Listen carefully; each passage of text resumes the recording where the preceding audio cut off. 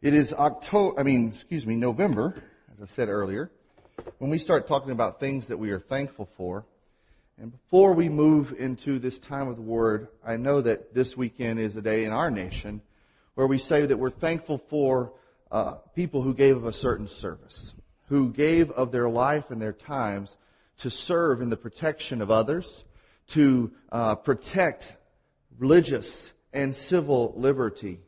And so today, if you are one of our veterans, would you stand? We just want to thank you and thank you for your service and what you've done for this nation and the fact that we get to still do what we do here because of the ways that you serve. So if you're a veteran, please stand.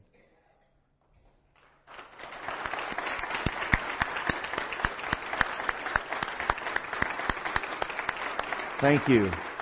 Thank you. We do honor you and are grateful for the ways you have given to this nation and thus given to us. Today, we are going to continue our series in the letters to 1st and 2nd Corinthians.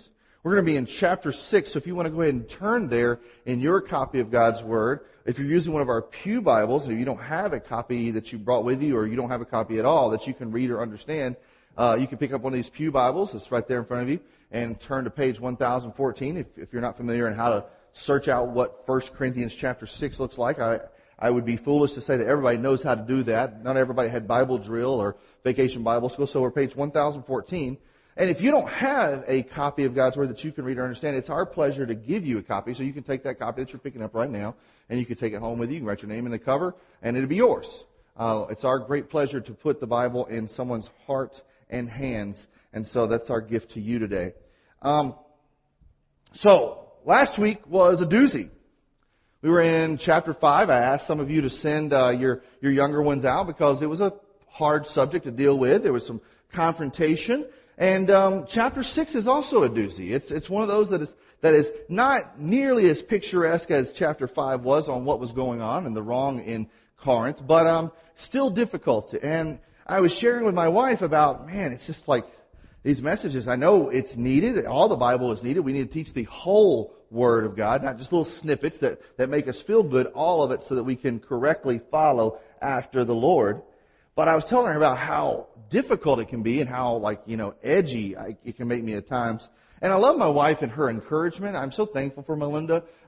She says, well, you can either preach it or go get in a big fish. And I was like, okay, do I want to be eaten by a big fish or preach it? I know it's a metaphor today, but Jonah, he refused to preach and the word God had given him and, big fish. I don't want that. So here we are today. You're welcome. And I'm thankful for her encouragement, so you can say thank you for her for that later as well. But we're going to be in chapter 6. Now, chapter 6, once again, this is a letter written by the Apostle Paul. It's not that he wrote it out in chapters and verses. That was later on put into the Bible for us to kind of find our way quickly and get to a passage without having to really read through all of a scroll and skimming down to find where the person was speaking from. So it's more of a tool for us that we've added. But Paul continues his letter and talking about moving on from sinful, habitual behavior in the church to civil conflicts in the church. Now, I know that we're at Eastgate and we've never had civil conflicts. Never. We've just never dealt with those problems before, right? And you and I, being good Christians, that never even applies to us, right? Well, obviously, we live in a fallen world. We live in a world where there's still battles with the world, the culture, with sin, with flesh, with the enemy. And so conflicts are going to happen. Some of them, battles that are spiritual and dealing with sin. But what we see is even in civil conflicts and how we deal with them, they are going to say something about who we are, what we trust. Now, last week we talked about the fact that we have, as humans, all of us, not just few of us, all of us have a great problem. And any great problem, if it's going to be resolved, requires a great solution. And that overall solution that God has given us, the one that changes our life to the very fiber of our being, is the gospel. It's the message that God, who is holy, who is great, who is loving, who is counselor, is just. And He has all authority because He is the author, which is the root word of authority. And He's the one that calls the shots. Why? Because He made it all. He owns it all. And whenever He sees the offensiveness of sin, and sin is not like, oh, we have little problems, it's a little thing in my life, a little habit, it's just this little bad thing. Sin is what is called in the Bible direct offense to God. It's rebellion against His holiness. It's a rebellion against His name. It's rebellion against His nature. It's rebellion saying, I want the authority rather than the one who owns it. And then God answers that with good news. He answers that bad news with the greatest news. He gives us Jesus, who came and lived the perfect, sinless life that we didn't, and then died on the cross the death we deserved. He was our substitute. He was the only sufficient substitute. And dying, He paid the penalty, and He was buried and rose again, showing that not only did He pay the penalty, but the check cleared, and He overcame death. That death is not bigger than God. That sin does not overcome God's holiness. And what does that mean for us? The Bible says that now when we call upon the name of the Lord, we shall be saved. That we have a personal response that is required of us. What will we do with this Jesus? That answers our problem. Because if we answer the problem of our problem with the solution that God has given us, then our eternity is changed. That urgency of eternity, whether it's heaven or hell, life or death, blessing or curse, that is answered, and we inherit and are gifted eternal life with God. It's a gift. But the Bible also tells us that it transforms our life here and now. It's not something that we wait for. If that was the case, we really would have no need for church. We'd have no need for singing praises. We would have no need for anything. We would just be like, all right, I'm saved. That's it. I'm just waiting for the day where I check out and change neighborhoods. But the Bible is given to us that in this life, our life is transformed and it begins to mirror that which Christ has done within us and prepare us for that day with Him. Now, my wife will tell you, if you were to ask her, does Pastor ever deal with looking in the mirror? Some of you may think, he doesn't always match. His socks are just kind of weird at times. That hair, I don't know what he's doing. And she would probably tell you, oh, he spends quite a lot of time in the mirror. And it's not because I am vain. I am that. But it is because I realize that if I do not stand in front of the mirror, then this only gets worse. This only looks more pitiful, more out there. And I've got to do some correcting. Because when I wake up, I realize that there's a conflict. I didn't go to bed looking that great, and I certainly didn't wake up looking that great. And so I've got to look in a mirror to get my reflection seen and adjusted. Now, I don't want to drop this mirror, so I'm going to just do this right here and try to secure that a little bit more. There we go. Maybe that's better. All right. And when I look in the mirror, I can realize, all right, there's some things wrong. There's some hair out of place. There's some teeth that need to be brushed. Amen. Glory to the Lord. And there's things that need to be done because I'm looking in the mirror and I'm able to see that everything's not in the right place. It's got to be fixed. And what I've noticed is that conflicts in life, as we're going to get to in the text, they help remind us that things need to be fixed. They need to be adjusted. When we have conflicts, they're like a mirror that helps us to look back at ourselves and say, all right, something's got to be dealt with. Take this week, for instance. Now, this is not meant to capitalize or monetize on any of the situation that happened in Texas. Horrible, horrible tragedy that happened in the loss of life there. But it helps us to think about what's going on even here. Not so that we have a spirit of fear, but so we have an alertness, an awareness to some of the things that we could do better. We can't prevent any tragedy from ever happening, but we can take precautions to help be aware of things that might be, troublesome for us. I've talked about this. I love Eastgate, and I love the fact that we have a great familiarity.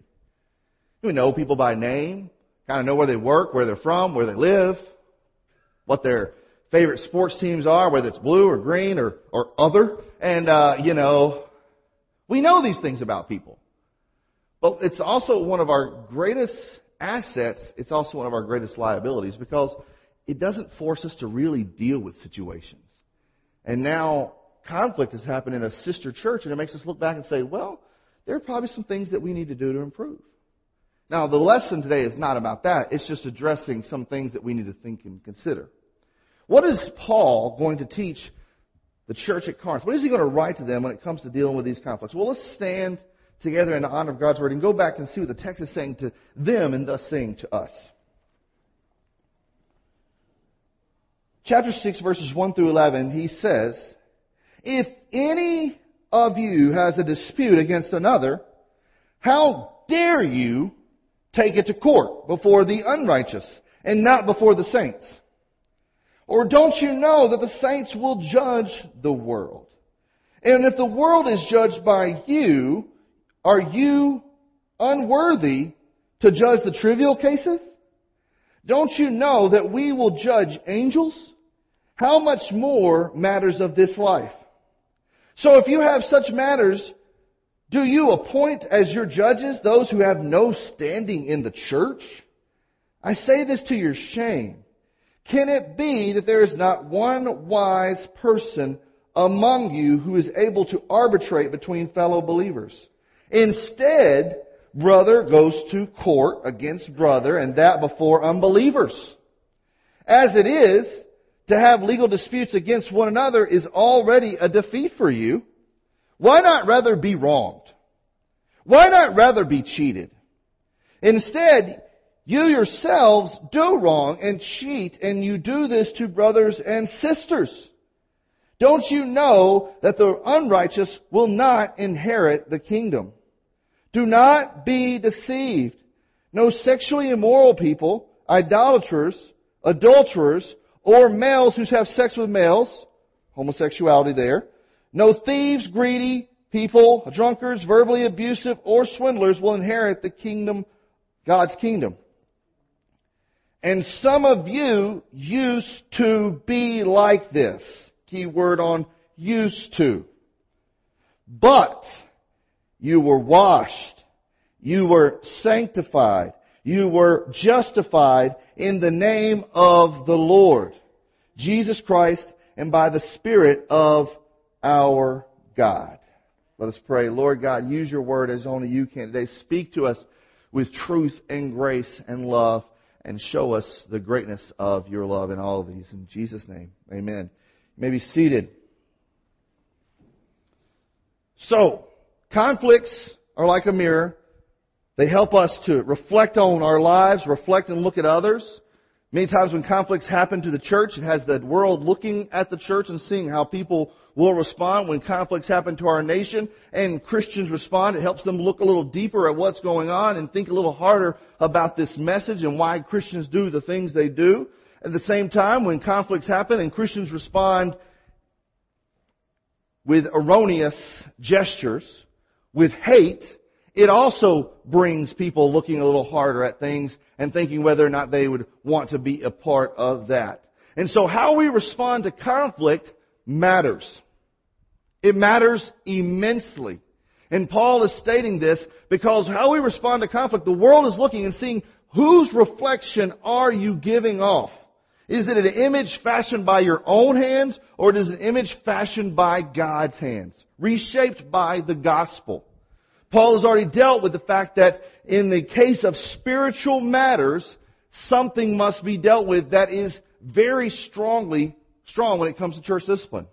That if someone is utterly unrepentant and rejects the correction of God's Word, of God's compassionate brothers and sisters, not casting stones because all have sinned and fall short of the glory of God, but intervening for the sake of a soul of their brother or sister in Christ, then that person is to be removed from the congregation.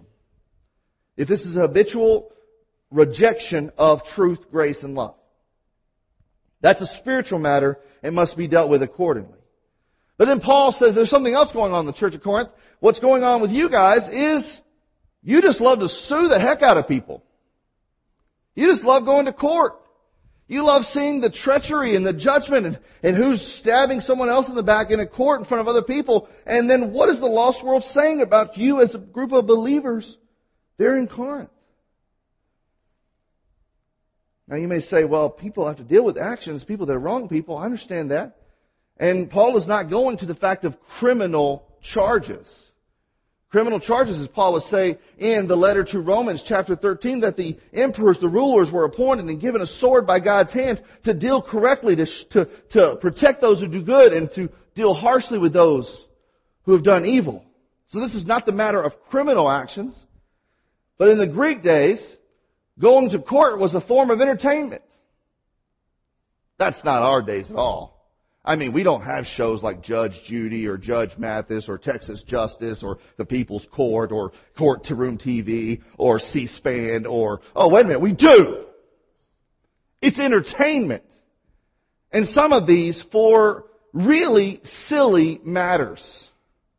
Really silly. And people that would claim to have a faith not demonstrating that in the moment. What does the Scripture tell us? What does it display about the intended reflection that we are meant to carry that honors God in this world? If these conflicts bring people to look a little bit closer and what they're supposed to see, what does the Scripture say needs to happen? Well, first of all, Paul wants to make it clear that conflicts will be a reality. They're going to happen. So don't think that you can escape them. Don't think you can avoid them. Don't think you can pretend they're not there. The Bible lets us know that in this world we will have trouble. And sometimes that trouble is with others. Sometimes that trouble is with the world. Sometimes that trouble is within the church itself. That there will be times where brother is wronged against brother, and sister against sister, and brother against sister, and sister against brother. Those times will happen. Church at Corinth, it's a good case in point. And sometimes people have conflicts with God, and they'll take it out on others. They'll have conflicts with what God is telling them about their life, but they're so avoidant they take it out on others and try to drag them with them. Conflicts will be a reality. Paul is facing this head on. He is not just kind of skirting along the edge and saying, look, this is a problem. Because what you're doing is, now that you know that conflicts are going to be a reality, he's not saying that they're not. But how you're addressing them is completely errant. It's completely off the Richter scale on where you need to be. Display number 2 is not only that conflicts will be a reality. Display number 2 that is given to us from the Scripture is that conflicts will require a resolution. If there's a problem, it requires a solution. Because if you don't have a solution, guess what you still got? P-R-O-B-L-E-M. Problem. And when you don't deal with one problem, guess what? This like multiplying little virus thing goes on. Sometimes it just begins multiplying all over the place. And what began as a really small, itty-bitty problem is now blown into this full-scale thing where you're just like, what is going on? When I'm reading through this letter to the church at Corinthians, I'm thinking about this. What is going on in the church at Corinth? This is not an easy letter to read through. Not an easy letter to teach through. But what Paul does is he doesn't say, it'll all figure itself all out. One day it'll just be right. One day the Lord will make it right. He says, no, get it right. Wake up. Wake up to the fact of what Christ and the cross has done for you and the fact that this has implications even now. Verses 1 and 1 through 8 talk about the reality of problems and the resolution that's needed for problems. But then it shows, when Paul's talking about this, he says, here's the things that matter. How you deal with the resolution matters. Where you deal with the resolution matters. And why you deal with it matters. He says some things you guys are doing is you are taking what is a really civil thing, and some of it is wrong. You have wronged, you have cheated, and you've taken this case, and instead of dealing with it brother to brother, or sister to sister, or brother and sister, or sister to brother, what you're doing is saying, you know what, we're going to take this outside the church. We're going to someone that don't even know Jesus, doesn't even know reconciliation in the greatest degree, and we're going to have them dictate something, and it's going to be all public knowledge about all this. Now, this is not Paul saying, well, try to hide your problems. He's saying, but be transparent among yourselves. And if God has given you a right that at the end of days, you are going to sit on thrones and judge angels who have distanced themselves away from God. those that the devil led with him. You're going to be given authority to judge them under the authority of your Father. And if you having that authority, you can't judge this little civil matter in a way that is God-honoring, in a way that is Christ-honoring, in a way that doesn't defame the name of Jesus to the world, because the world is looking in your conflicts. The church is looking at brothers and sisters, elders and young ones in the middle of conflict. How will they deal with this? And unfortunately, sometimes when they see conflicts in the way sometimes even church people treat each other, they just say, walk away. I don't need that. Because they look in the mirror and it's reflected through this conflict and they say, no. Where's God in all of that? The how matters.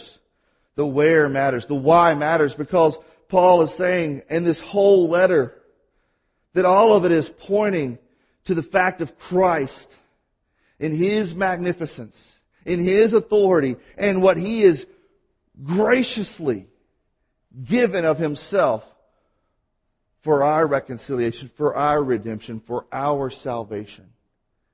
And does that make an effect from the inside out? Does that not change how we handle conflicts? Display number 3. Not only will conflicts be a reality from multiple places, not only do they require a resolution, because if you don't deal with the problem, you still got problems. But conflicts will often expose painful reminders. Painful reminders. When Paul is talking about how you're having people judge you, he's saying, you need to be careful of who you're listening to and who is responding. Because everyone's got their God. They've got their little thing that they worship that means more to them than anything else. And wouldn't you rather have someone that can give you guidance, give you counsel, be wise in your time of need than someone who has a little God somewhere else? Like, and then he goes on a little further, like you used to have. Because some people's little God, that becomes their identity. It becomes their label. They begin taking it on. And Paul is reminding the church that this is a painful reminder of you. He says, don't be deceived. Immoral people, left to themselves, who just love immorality, are not going to inherit the kingdom of God. That's their little God. Those that are idolaters,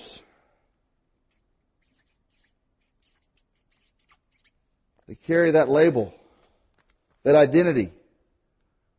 That's their God. That's their God. That's what culture tells them it's all about. In the day and age where Paul is writing to this church in Corinth, it's a city that celebrated sex and celebrated idolatry.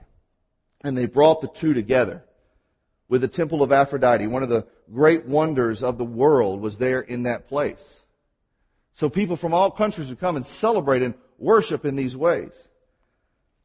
But all of them have these little gods that in that day was their identity. It's not much different from today, honestly. We may not have a temple where people go and they sell themselves to prostitution. Or maybe we do have those. But the problem of immorality, culture says there's nothing immoral about that. The Bible says it requires repentance. The world says it requires redefinition. When it comes to idolatry, we don't call it that, but, you serve me, myself, and I. You serve your impulses. You serve your job. You serve fill in the blank. Sometimes these things are good things, but we've elevated them above the God things. And we carry that identity. Some of it was fornicators and adulterers, people engaged in all kinds of sexual activity. Some of it was, let's see, what does it have here? People that would be labeled with the terminology gay. It says here males with males. That's the actual translation there. But even in Romans, it talks about how that's not natural, and that's how God never intended that identity. This is not a judgment against gay people only. As you see, there's a whole list of things here. By the way, this label, I've never chosen this lifestyle or not. I'm not. But I'll be honest, as a kid, when I was in middle school, when I was in high school, I was the non-athletic, wimpy, smart, artistic kid that really just loved play. I was a big kid for a long time. Had a brother I took care of, had to watch out for him. And so guess what? Because I wasn't the beefy good old boy that wore camo 24/7, because I wasn't the jock that was out there sweating muscles on the football field, and because I actually got good grades and I cared about art, this label was given to me quite a bit. He must be that. No, I wasn't. I was just a nerd that couldn't get a date. But I'll tell you what, it would have been easy to listen. It would have been easy to listen to a label that was attempted to be applied on my life. And to say, well, if I can get attention in this place, and there were offers, who knows? But I never chose that, but it's a label people often tried to put there. Let's see, what other labels there? Thieves.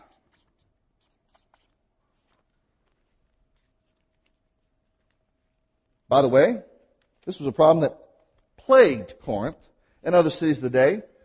Security wasn't exactly always the highest priority there. So often people's gymnasiums and bathhouses were the most robbed because they were easy pickings. But you didn't have a lot of locked doors, a lot of closed windows, and, surveillance going on. So thievery was a problem. That's why Paul addressed it. It says, if a man does not work, don't let him eat. There's no such thing as thieving in the kingdom of God. Let's see. Greedy. That's there. People that live just for their own indulgence. Let's see, what else is there? Drunkards. People looking for other intoxicants to help find their escape. Let's see, what else was a label they were carrying with them? Abusive.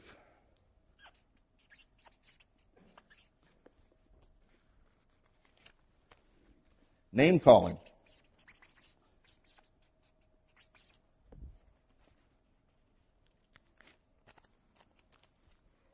What else? Swindlers. That's the terminology this version uses. Cheats.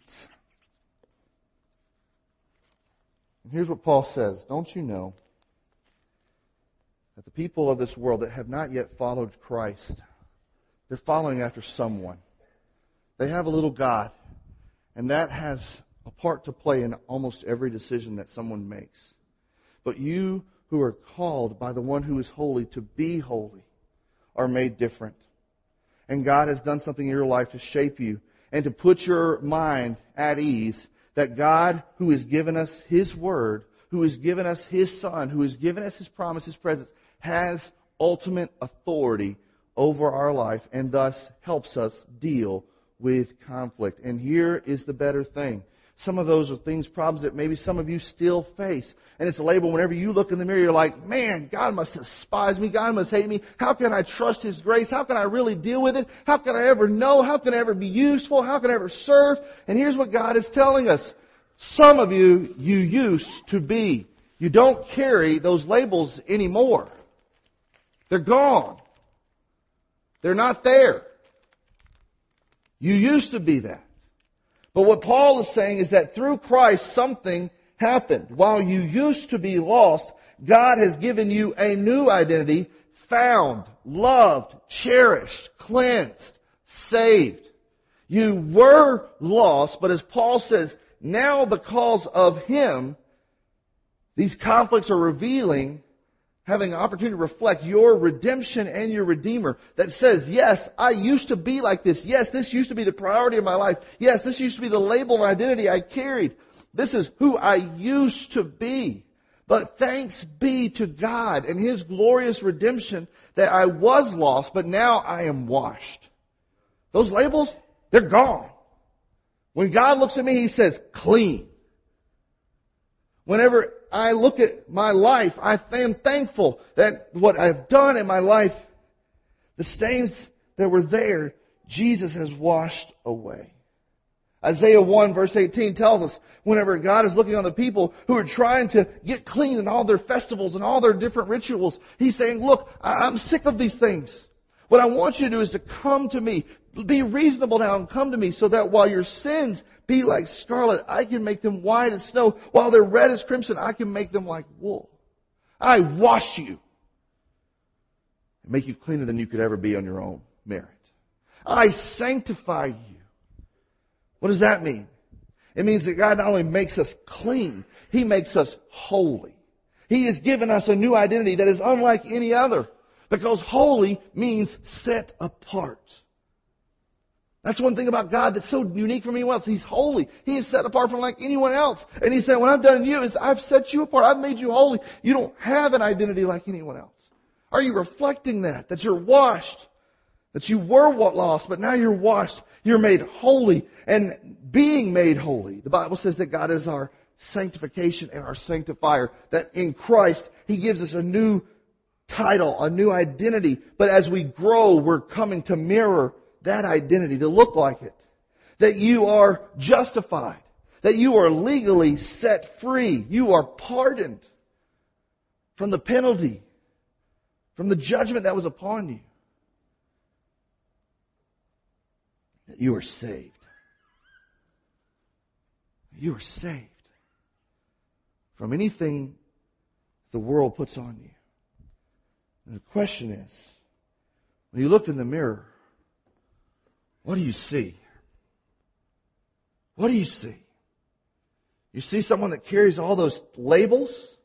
You see someone that's got to be made right by taking others to court and making them feel bad about their conflicts? Or do you see who Christ has made you to be? Washed, sanctified, justified by the Lord Jesus and His Holy Spirit. Because the Bible says if you've trusted Him, that is who you are. Now, reflect it in how you react with one another and how you demonstrate it to the world. Let us pray. Lord Jesus, I thank You for this time we've had together in Your Word. I'm thankful for Your marvelous, marvelous grace. And I pray that in this moment, You would have Your way among us. That You would show us what it means to trust in You, to follow after You, and to help demonstrate Your grace, gospel, and glory to the nations, whether they're across the street or across the world. That we'll show love to our fellow man, whether they know You or not, but especially among the household of faith, there will be a kindness that says, God's grace abounds here. Now, Jesus, in this moment, do what You will, and let us say yes to however You lead. In Jesus' name.